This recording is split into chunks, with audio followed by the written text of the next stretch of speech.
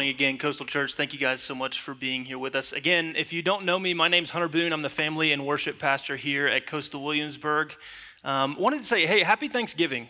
This week was obviously Thanksgiving. I pray that it was a time that you got to spend with family, reflecting on things that we have to be thankful to the Lord for. And I'll tell you, one of my favorite parts about Thanksgiving, apart from the food and all of that good stuff, one of my favorite parts about Thanksgiving is sitting around the table and reliving the embarrassing family stories that always seem to get retold at the table, right? So my family has 3 or 4 of these stories in regular rotation.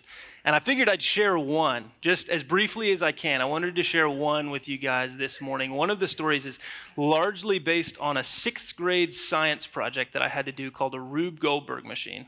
Now, if my mom were here right now, she would already be walking out because she knows how this story is about to go. And there's a reason it gets told every Thanksgiving. I love telling this story personally, but the gist of the story is this. The assignment was to build a Rube Goldberg machine. If you don't know what that is, basically, it's a machine that displays a bunch of chain reactions. And so you might roll a marble down a track, and the marble knocks over a domino, and the domino hits a pair of scissors or a lighter and lights a candle, and the candle melts, and so on and so forth. And then finally, the end is like a piece of toast drops into the toaster, and that's the task you're trying to accomplish. That's a Rube Goldberg machine. So 6th grade me was all over it. Like, that was right up my alley. I loved doing that kind of stuff. I thought it was so cool. And I'm not going to lie to you guys, my project was sweet. It was awesome, except for one part. There was one part of the project that I could not get to work. There was a baseball sitting on a ledge, and I was desperate for this baseball to fall off of the ledge, land on a pair of scissors, and cut a string. Well, day in and day out, I would try and tweak just a little bit here and there, loosen the scissors up or adjust the angle of the baseball. I couldn't get it. And it felt like an eternity that I couldn't get it. So one day, I stopped working on my science project because I got to go to baseball practice. I'm at baseball practice, and little 6th grade me is playing baseball, and my loving mother thought that she would try to help me and to get this project to work. So she, while I'm at baseball practice, was tweaking my project. And lo and behold, she got it to work to where every single time the baseball would fall just right and it would cut the string every single time. And she thinks to herself, she's at home waiting for me to come home, my son is going to be so grateful. I come home, I was not grateful. I was not grateful at all. In fact, the only words that I have to describe the way that I felt was an absolute emotional meltdown. Like, I lost it. Little 6th grade me, I was bawling my eyes out. My mom was like, stop crying. Why are you crying? We got it to work. And I was like, I don't know. You hate me. You're out to get me. Like, I don't know what I was saying. I really don't. I was having an emotional meltdown. And here's my favorite part of the story. My mom, I don't know exactly what I said to her. I don't remember the exact words, but I said something. I know that I said something because I watched my mom go into a mode that she's been in maybe twice. I've seen her in this mode maybe 2 times in my entire life. Steam's coming out of the ears, the veins are popping out of her head, and here's what she does. In my mother's wrath, this is like several days before the project is due, dismantles the entire machine. She dismantles the entire project. I'm talking about baseballs and scissors. Everything was everywhere. And I went from meltdown to stiff as a board, just out in shock. I didn't know what to do. And that right there is my favorite Thanksgiving story to tell. You don't get the ending. I'm not giving it to you. That's where we're going to end it for today. But here's 2 things that I learned. There's 2 things that I learned from that story. The first thing is this. Don't talk back to mama. Like, mama is not the one to talk back to. If you're going to talk back to somebody, talk back to dad because he's a little softer than mom. But mom, that's a no-fly zone, right? You do not talk back to my mom. That's the first thing I learned. The second thing I learned was this. I was so upset. I was so emotional. I was so sad about the circumstance, about my project, about the fact that I couldn't complete the task, that I couldn't see clearly that what my mom was trying to do, she was trying to do something good for me. But I was so sad, I was so upset, I was so emotional, I couldn't see that clearly. Now, today, we are going to continue our sermon series in Psalm 119. Specifically, we're looking at verses 65 through 72. And what we learn about the psalmist is a little bit of his experience with suffering. And specifically, what we learn about the psalmist is the way that he thinks about his suffering. Now, specifically, what I'm talking about is verse 71. It says this, "It's good for me that I was afflicted, that I might learn your statutes. What the psalmist is saying in that verse, and we'll come back to this in a few minutes, but what he's saying is, I have experienced suffering and pain and sorrow and deep hurt. But God, I know because you are good, you are using that for my good and for your glory. You are using my pain and my suffering to reveal more of who you are to me. And now, when I think about suffering in my own life, I don't react usually in a Psalm 119 verse 71 way. More often than not, I react the way I reacted to my mom, where all I can see is my pain and my sorrow and my hurt. More often than not, I struggle to see that the Lord might be trying to do something good for me. And so that's what we're going to be talking about today. We're going to be looking at a biblical understanding of affliction and pain and suffering.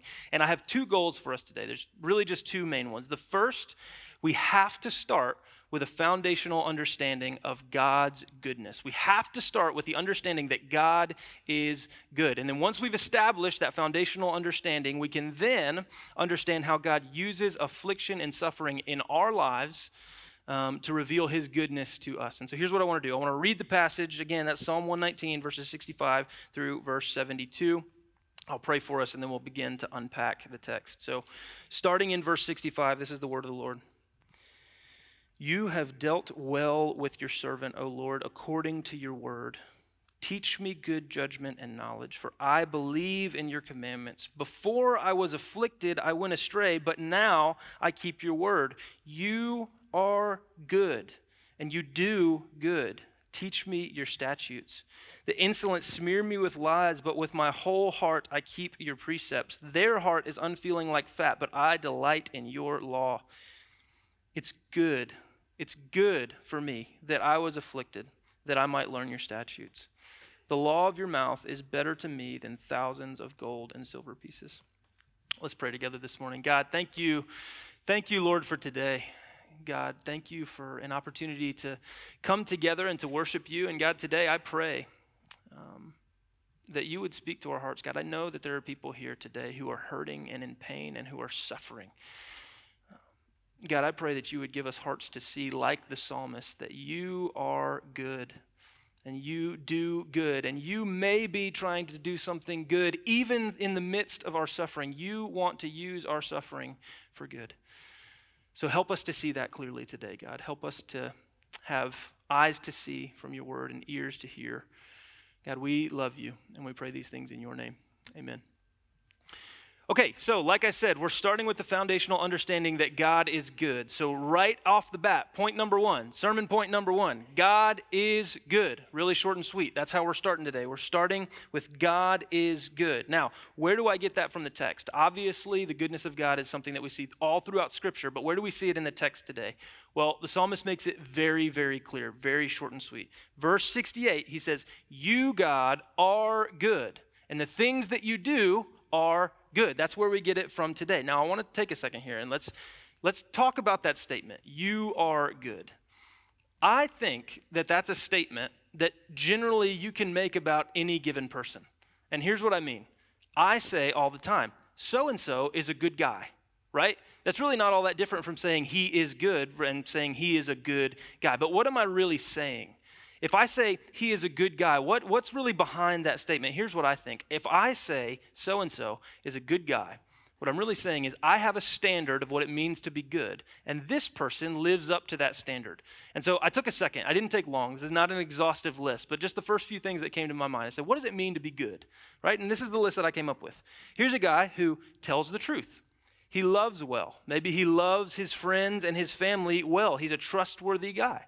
He doesn't lie. He doesn't steal. He's compassionate, right? These are some examples of goodness, right? Of things on my list to say, if you do these things, I can safely classify you as a good guy. As long as you live up to these standards, I can call you a good guy. Now, the psalmist says God is good, and I say he's a good guy. What's the difference in those two statements? What's the difference in those two statements? The difference is this. God does not have to live up to a standard for us to know that he's good. What do I mean by that? Our goodness, the human being's goodness, is measured by the way that we live up to the standard. God is good because he is the standard. Here's another way to say it. The character of God is the standard that we use to measure the character of man. God is not a good guy. He is good. He's the ultimate, pinnacle, final standard of what it means to be good.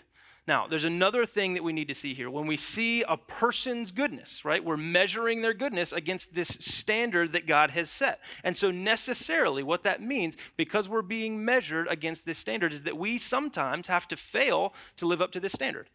If we all never failed to live up to the standard, we ourselves, like God, would be considered the standard, but we're not.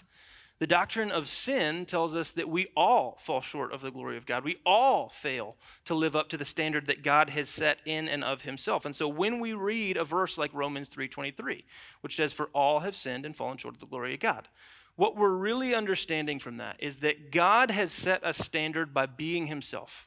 God is the standard of goodness, and we are called to live up to that standard, but you and me every single day fail to live up to the standard that God has set. And that's what we see about ourselves. We fail to live up to the standards every day.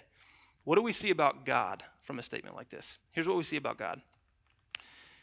It's impossible for him to break that standard because he is the standard. So we read a verse like 1 John 1:5. If you were with us this summer, you know that we went through this as a church. And one of the things that we continually came back to is 1 John 1:5, which says, "God is light, and in him there is no darkness at all." What that means is God is light. God is the standard, the ultimate pinnacle of goodness, and in him there is no bad whatsoever. There's no evil in him whatsoever. And that's why when we read a verse like James 1:13, which says, "Let no one say when he's tempted, I'm being tempted by God. For God cannot be tempted with evil, and he himself tempts no one." Here's what we're reading from that. It's impossible for God to cause you to sin.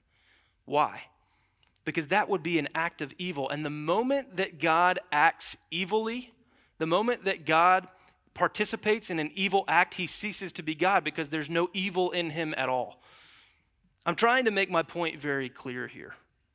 God is good. And we don't say that because he's lived up to a standard of good. What I'm saying is that God is light and in him there's no darkness at all. God is good. And there is no evil or badness in him whatsoever. Point number one for today, God is good. He is the ultimate standard of goodness. Now, as I said earlier, we want that foundational understanding so that we then can move in and begin to understand how God uses pain and suffering and affliction to reveal his goodness to us. Now, I didn't pick this topic necessarily to preach on today. I didn't say, hey, it was Thanksgiving this week. Everybody's probably riding high. Everybody's very thankful. Let's bring them down with some suffering. Like, that's not what I said. I didn't do that on purpose, but we see it in the text. Where do we get the affliction piece from in the text? Primarily, there's two verses. The first one is this, verse 67. The psalmist says, "Before I was afflicted, I went astray, but now I keep your word."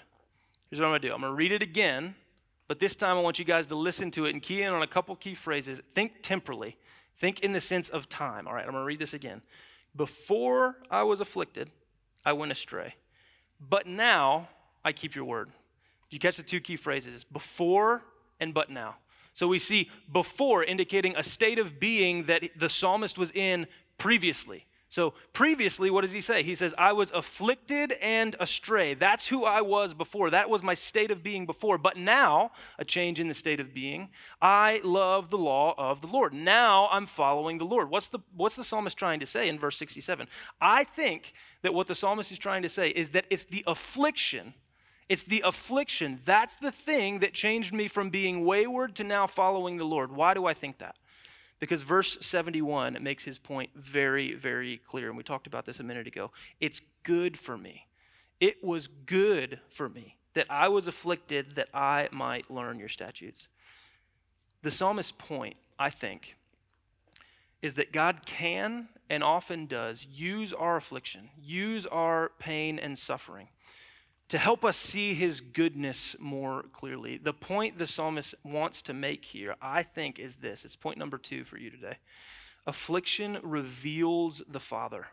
Affliction reveals the Father. God wants to use our affliction to use our pain, to use our suffering, to show us how good he really is. And again, this isn't something that I just came up with and decided I want to talk to you guys about today. We see that theme that God uses pain and suffering for our good and for his glory. We see it all the way through Scripture, and I've got a few examples.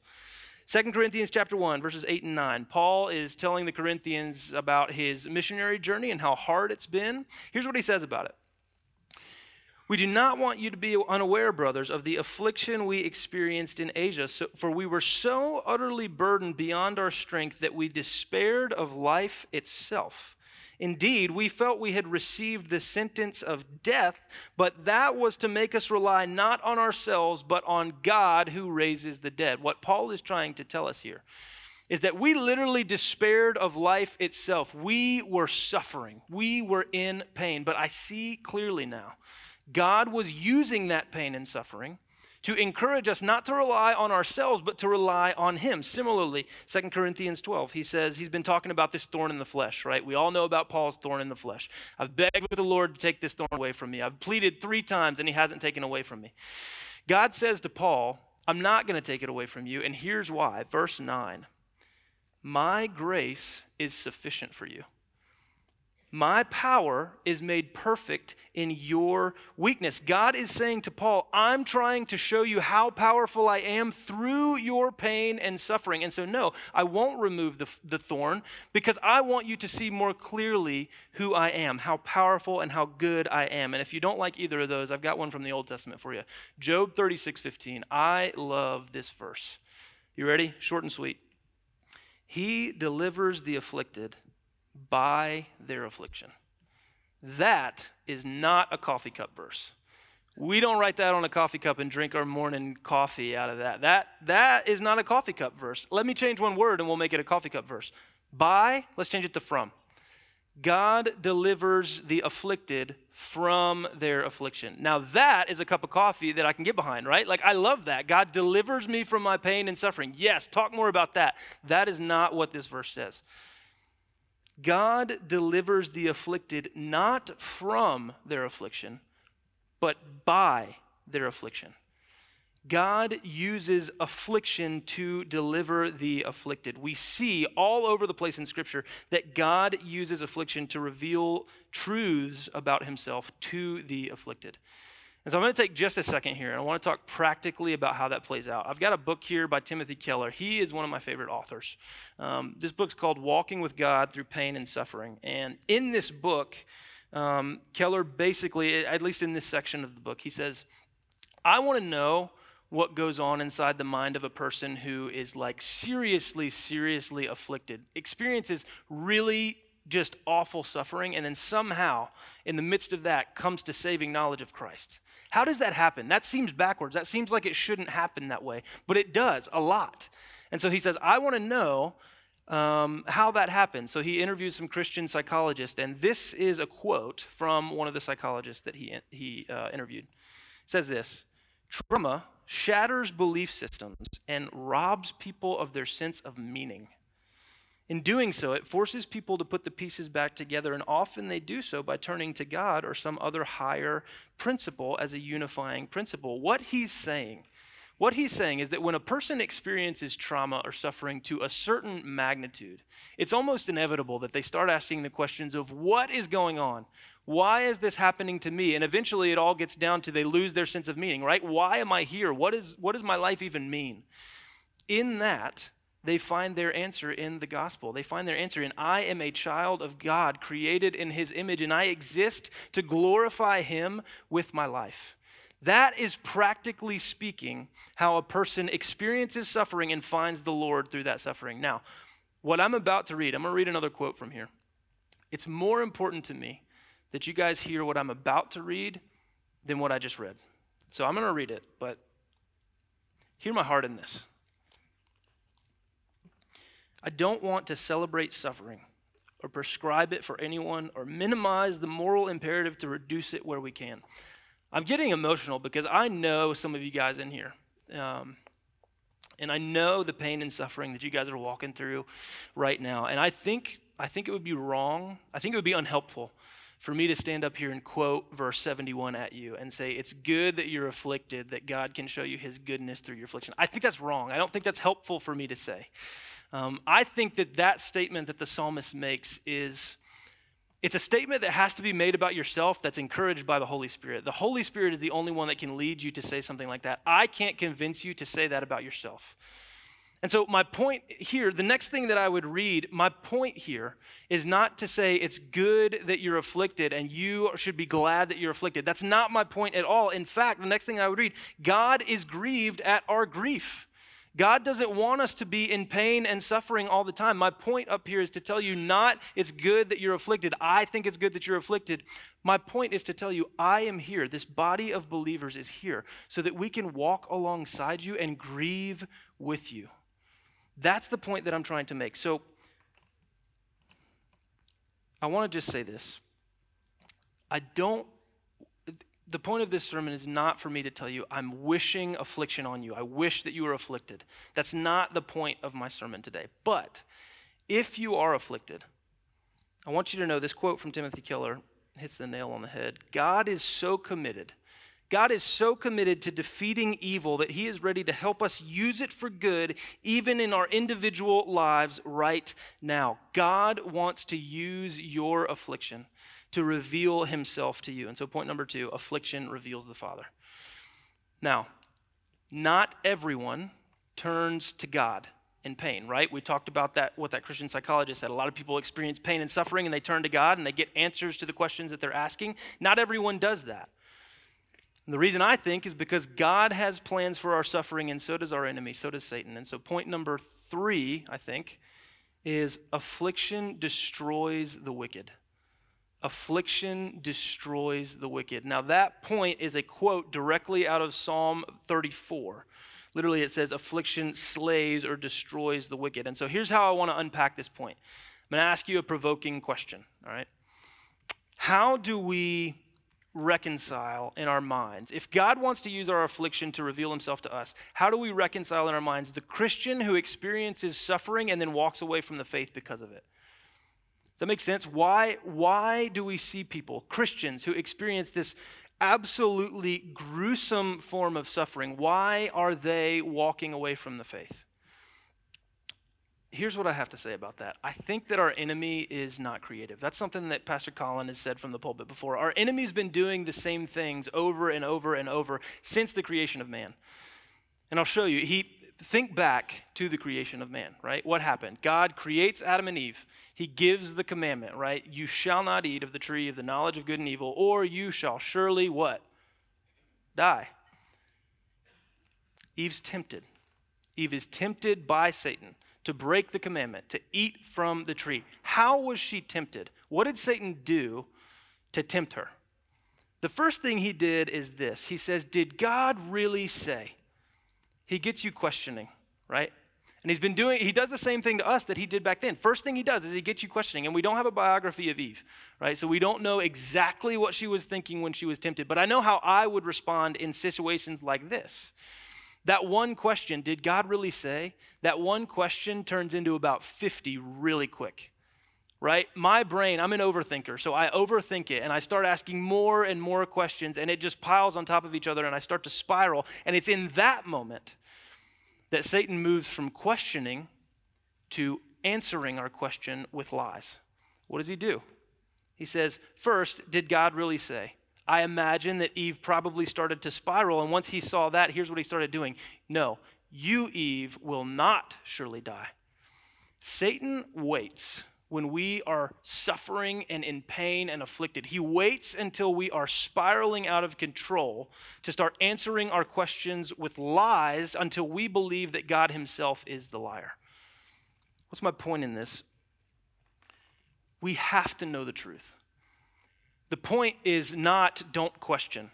In fact, I think that wrestling with the Lord, asking the tough questions is almost mandated from the Bible. If it's not mandated, it's at least clearly seen all the way throughout Scripture. So questioning and wrestling with God is not the problem. But when we question and when we wrestle, we always have to fall back on the truth. We have to know the truth, and this is the truth. God is good. Again, we've got to go back to that foundational piece. 1 John 1:5. This is the message which we have heard from him and now proclaim to you. This is the truth. God is light, and in him there is no darkness at all. God is good, not that he lives up to some standard that we've set for him for what it means to be good, but God is the standard of good. Satan will have us forget that. And when we start questioning, and Satan starts lying to us to answer our questions, we forget that God's the standard, and we start thinking, okay, he's got to live up to some standard that I have set for him. And then we start asking questions like this. Why isn't he giving me relief? Why? He doesn't seem to be living up to the standard in this instance. Does that mean that God's not good? If you sit there long enough, if you sit in those questions long enough without either reminding yourself or being reminded of the truth that God is good, here's how you know Satan's won. When you make a statement like this, I can't believe in a God who would allow this to happen. That's how you know Satan has won. And so I want to point out a glaring hole in this sermon so far. Point number 2, affliction reveals the Father. Point number 3, affliction destroys the wicked. Which one is it, Hunter? Those are incompatible. They contradict each other. So which one is it? Here's my answer. You ready? You're not going to like it. Neither. It's neither. What do I mean? Same author, Tim Keller. Before he died, he had probably 4 decades of ministry experience, and he learned a couple things, and I read this in his book. He said, more often than not, you watch a person come to Christ through suffering. Suffering is kind of the catalyst that moves a person to saving knowledge of Christ. And yet, suffering is also the primary reason why people leave the faith. And here's what was really interesting to me. He said, more often than not, both of those people, the one who finds Christ through suffering and the one who walks away because of suffering, more often than not, their suffering was very similar, if not exactly the same. So here's the question. How can two different people, experience the same type or even the exact same suffering, and one finds Christ through it and one walks away? How does that happen? Here's a quote from Keller. He says, it's not the affliction that causes us to stumble. It's how we respond to the affliction that determines our faith. He says, both of those people, the one who finds Christ, the one who walks away, both of them would say that suffering is the thing that caused me to change, but they're both wrong. It's not the suffering, it's not the affliction, it's the way that we respond to suffering that counts. You are not passive in the face of suffering. I want to just briefly share a story about a woman named Joni Eareckson Tada. Some of you guys might know that name. She was 17, and she had just become a new Christian, right? And so she is swimming in the Chesapeake Bay, and she dives off a boat or a dock or something straight into a sandbar, breaks her neck, and she almost drowns in the water, and they pull her out. They save her life only to be confined to a wheelchair for the rest of her life. She's paralyzed from the neck down. New believer, 17 years old, paralyzed from the neck down for the rest of her life, ridden to a wheelchair for the rest of her life. That is a prime example of someone that Satan would say, I'm going to lie to this person, and they're walking away. Today, Joni has the biggest disability ministry in all of America, maybe even the world, right? And so obviously, she has experienced her fair share of pain and suffering. And she knows what it feels like to cling to the truth of Christ, to cling to God, the fact that God is good. She knows what it feels like to cling to that truth in the midst of suffering. And here's how she describes it. I'm a visual learner, so this was helpful for me. She says, suffering is like you're standing in a garden. And one second it's all beautiful, and the very next second you've got these hedges of thorns, right? These really tall hedges that have just grown up.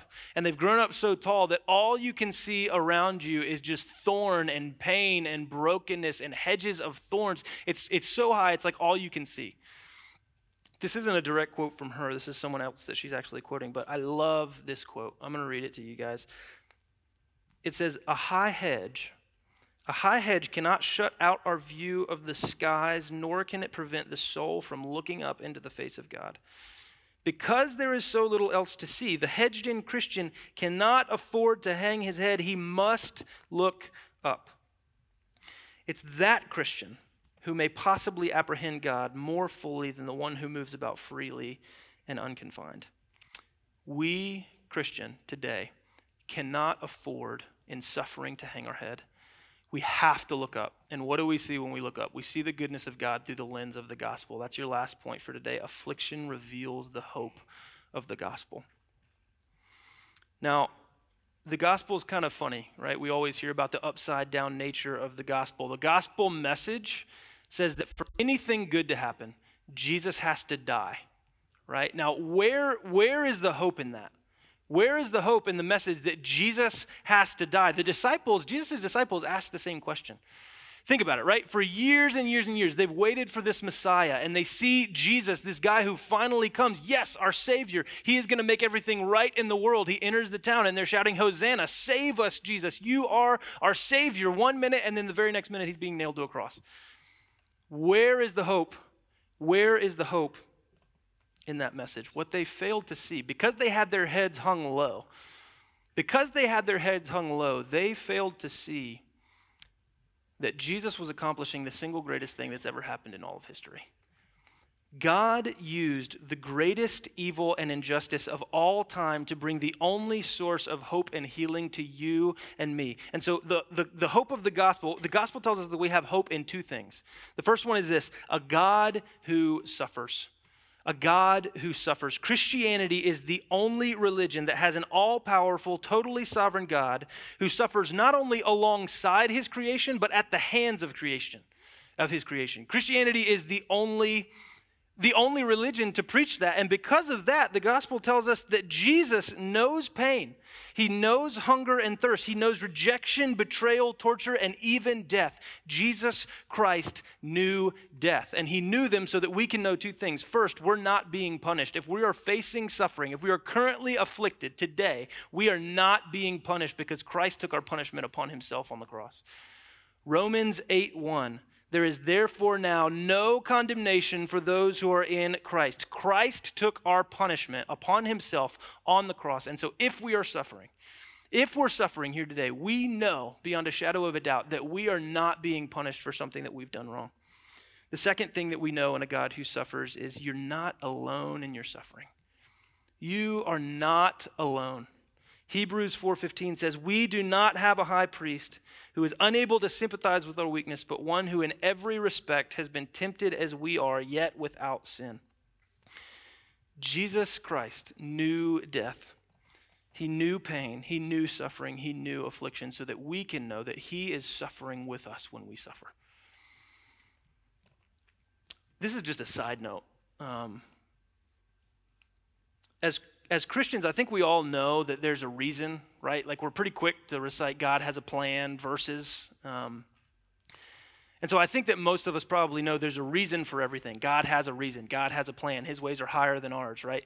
But I think the problem with suffering, the thing that makes suffering so hard is we don't know what the reason is. It's hard to believe that God's doing something good when we don't know what he's doing. We don't always know what the reason is, but because of the cross, we know what the reason isn't. It's not because Jesus doesn't care. You're not suffering because Jesus is removed from suffering. The cross gives us hope in a God who suffers with us. Now, we know, too, that the story doesn't end at the cross. And so the gospel also tells us that we have hope in a resurrection. That's the very last point for you today. We have hope in a resurrection. Jesus' resurrection proved that our suffering will one day come to an end. One day, death and pain and sorrow and brokenness will be no more because Jesus will return and wipe away every single tear. I want to just tell a quick story. I know I'm running out of time here, but there is a guy, a pastor on staff at Coastal named Pastor David Bounds. And he's older. He's been in ministry for a very, very long time. And he would tell you that he's nearing the end of his life, and his body's shutting down. His body is broken. And you can just see he's got arthritis, and he's got Parkinson's, and occasionally we'll have him pray for us at our all-staff meetings. And you can hear the pain in his voice. It's hard for him to get words out, even in prayer. Now, it's some of the most theologically deep prayers I've ever heard, but you can tell in his voice that he is suffering. And at our last staff meeting, I said, just walked up to him, Pastor David, how are you? Are you okay? How are you doing? And he looked at me, and with that same pain in his voice, he said, this light and momentary affliction is preparing me for an eternal weight of glory beyond all comparison. Pastor David, in the midst of bodily pain, in the midst of suffering, has hope in the resurrection. Now, some of us would say, okay, that's great, hope for the future, but what about hope for right now? My grandfather had a similar story to Pastor David. He was a deacon in the church that he was a part of. He was very plugged in, loved the Lord, and in my eyes, he did no wrong, right? Like for we talk about measuring up goodness. He was a good guy, in my opinion. And at the time, I wasn't following the Lord, and in an instant, he got diagnosed with stage 4 brain cancer and said, you have a couple months to live. He was in his 70s. And my family, we were in the hospital room with him the day before he was going to go in for surgery to remove 40% of his brain. And so he would not come back from that surgery the same guy. And before we left that day, before he went in for the surgery, he pulled me outside and he said, I want to talk to you. And he said, I don't know what's going to happen. I don't know what's going to happen in there. I might not come back from this alive. I might not come back from this the same man. But I want you to know, Hunter, that there is hope in the gospel message of Christ. I have hope, and this light and momentary affliction is preparing for me an eternal weight of glory beyond all comparison. That conversation saved my life. I was an unbeliever, and that was the first time that I had heard the gospel, and it actually meant something to me. So where is the good? God used my grandfather's affliction to deepen his faith in God and to bring me to saving knowledge of Christ. There is hope in the midst of suffering through the gospel. When the psalmist says, it's good that I was afflicted, we see that God wants to use our suffering to establish hope in himself, hope in the gospel, and hope for eternal life with him. As I close here, the band, you guys can come on back up. I want to just kind of acknowledge something. I realize that this hasn't been the most application-heavy sermon, right? You may be thinking, what am I going to do with this? And that was intentional. I don't think that there's 3 easy steps to dealing with pain and suffering. I don't want you to leave here thinking these are 3 things that I need to do to suffer better. That's not my goal. But I also don't want you to leave thinking, okay, well, that was great, but I don't know what to do with it. So here's how I want to close. I want to address 3 types of people in the room today. The first is this, the non-afflicted, the not afflicted person here in this room. You're currently, you're not currently suffering, and you're thinking, what in the world does any of this mean to me, right? I'm not experiencing this pain and suffering right now, and so I don't really have anything to do with this sermon. Here's what I'll say. Paul tells us that if one part of the body suffers, the whole body suffers. You are a part of the body of Christ, and Jesus tells us to mourn with those who mourn. And so if you're here today, you're not suffering, you're not currently facing affliction. Here's my encouragement for you. There is someone in your life who either is or will be afflicted and suffering. Jesus instructs us to mourn with those who mourn. And so come alongside that person, find that person, come alongside them, pray for them, be a friend to them, be a brother or sister in Christ to them in the time when they're afflicted. That's the non-afflicted person. The next type of person is the currently afflicted person. This person is suffering, and you're in that hedgerow where all you can see is thorns. You don't know up from down. Here's my encouragement for you if you're currently suffering. The book of Job, right? Job is afflicted more than most people that we would know in our lifetime. He loses everything, his health, his family, his wealth, all of it. It's all gone. And that all happens in like the first few chapters of the book. Then we've got 40-something chapters of basically Job is complaining. He's just complaining. God, I don't know what you're doing. I don't know how you could be doing this. Does this mean you're not good? He's doing that whole questioning thing. He even at one point accuses God, says, God, I don't think that you know what you're doing. And at the end of the book, God says, Job's friends, you guys got it wrong, but Job got it right this whole time. What in the world is happening? Like, how can God say, Job, even though you've complained and you've argued and you've accused me of not being a good God, you still got it right? How can he say that? Because Job did all of that stuff. He said all of those things in the presence of the Lord. He never stopped praying. He never left the presence of the Lord. So here's my encouragement for you. If you're afflicted today, if you're an inch from breaking, go ahead and break, but break in the presence of the Lord. Go to the Lord in prayer. Let him know how you're feeling. Don't be afraid to question, but never leave the presence of the Lord. And the last person to address today is the silently afflicted. The person who's here, and you are afflicted, you are suffering, and you don't know which way is up, but here's the deal. You haven't told anybody about it. Maybe you're afflicted by sin and you're embarrassed about what people might think. Maybe you don't know anyone here at the church. If that's you today, I want to encourage you. We want to come alongside you and be the body of Christ for you. We want to come alongside you and mourn with you and suffer with you and pray with you. But you have to let us know. We can't do that unless you tell us. And so here's what I want to do. Prayer team, guys, go ahead and raise your hands. Prayer team, we've got guys around the room. Thanks, Chip, for raising your hand. That was only one. Everybody else stand up. Calling you out. Come on. There we go. There's the hands. All right, so we've got some prayer team people here. If you need prayer today, if you are suffering and you haven't told anyone, or if you're suffering and you have and people know and you still just need prayer, find me, find one of these people. We want to pray with you. And so I'll leave you guys with this. This is my concluding thought for today. The Christian life is not free of affliction. But when we hope in the gospel, we, like Paul, can say this: we are afflicted in every way, but not crushed. We're perplexed, but we're not driven to despair. We're persecuted, but not forsaken. We are struck down, but not destroyed. Let's pray together this morning. Lord, we thank you for the truth that you are good. God, you are so good, so committed to defeating evil that you can use the evil in our lives to show us more of who you are, to show us more of your goodness, to deepen our faith in you. And so God, I pray today for the person who is suffering.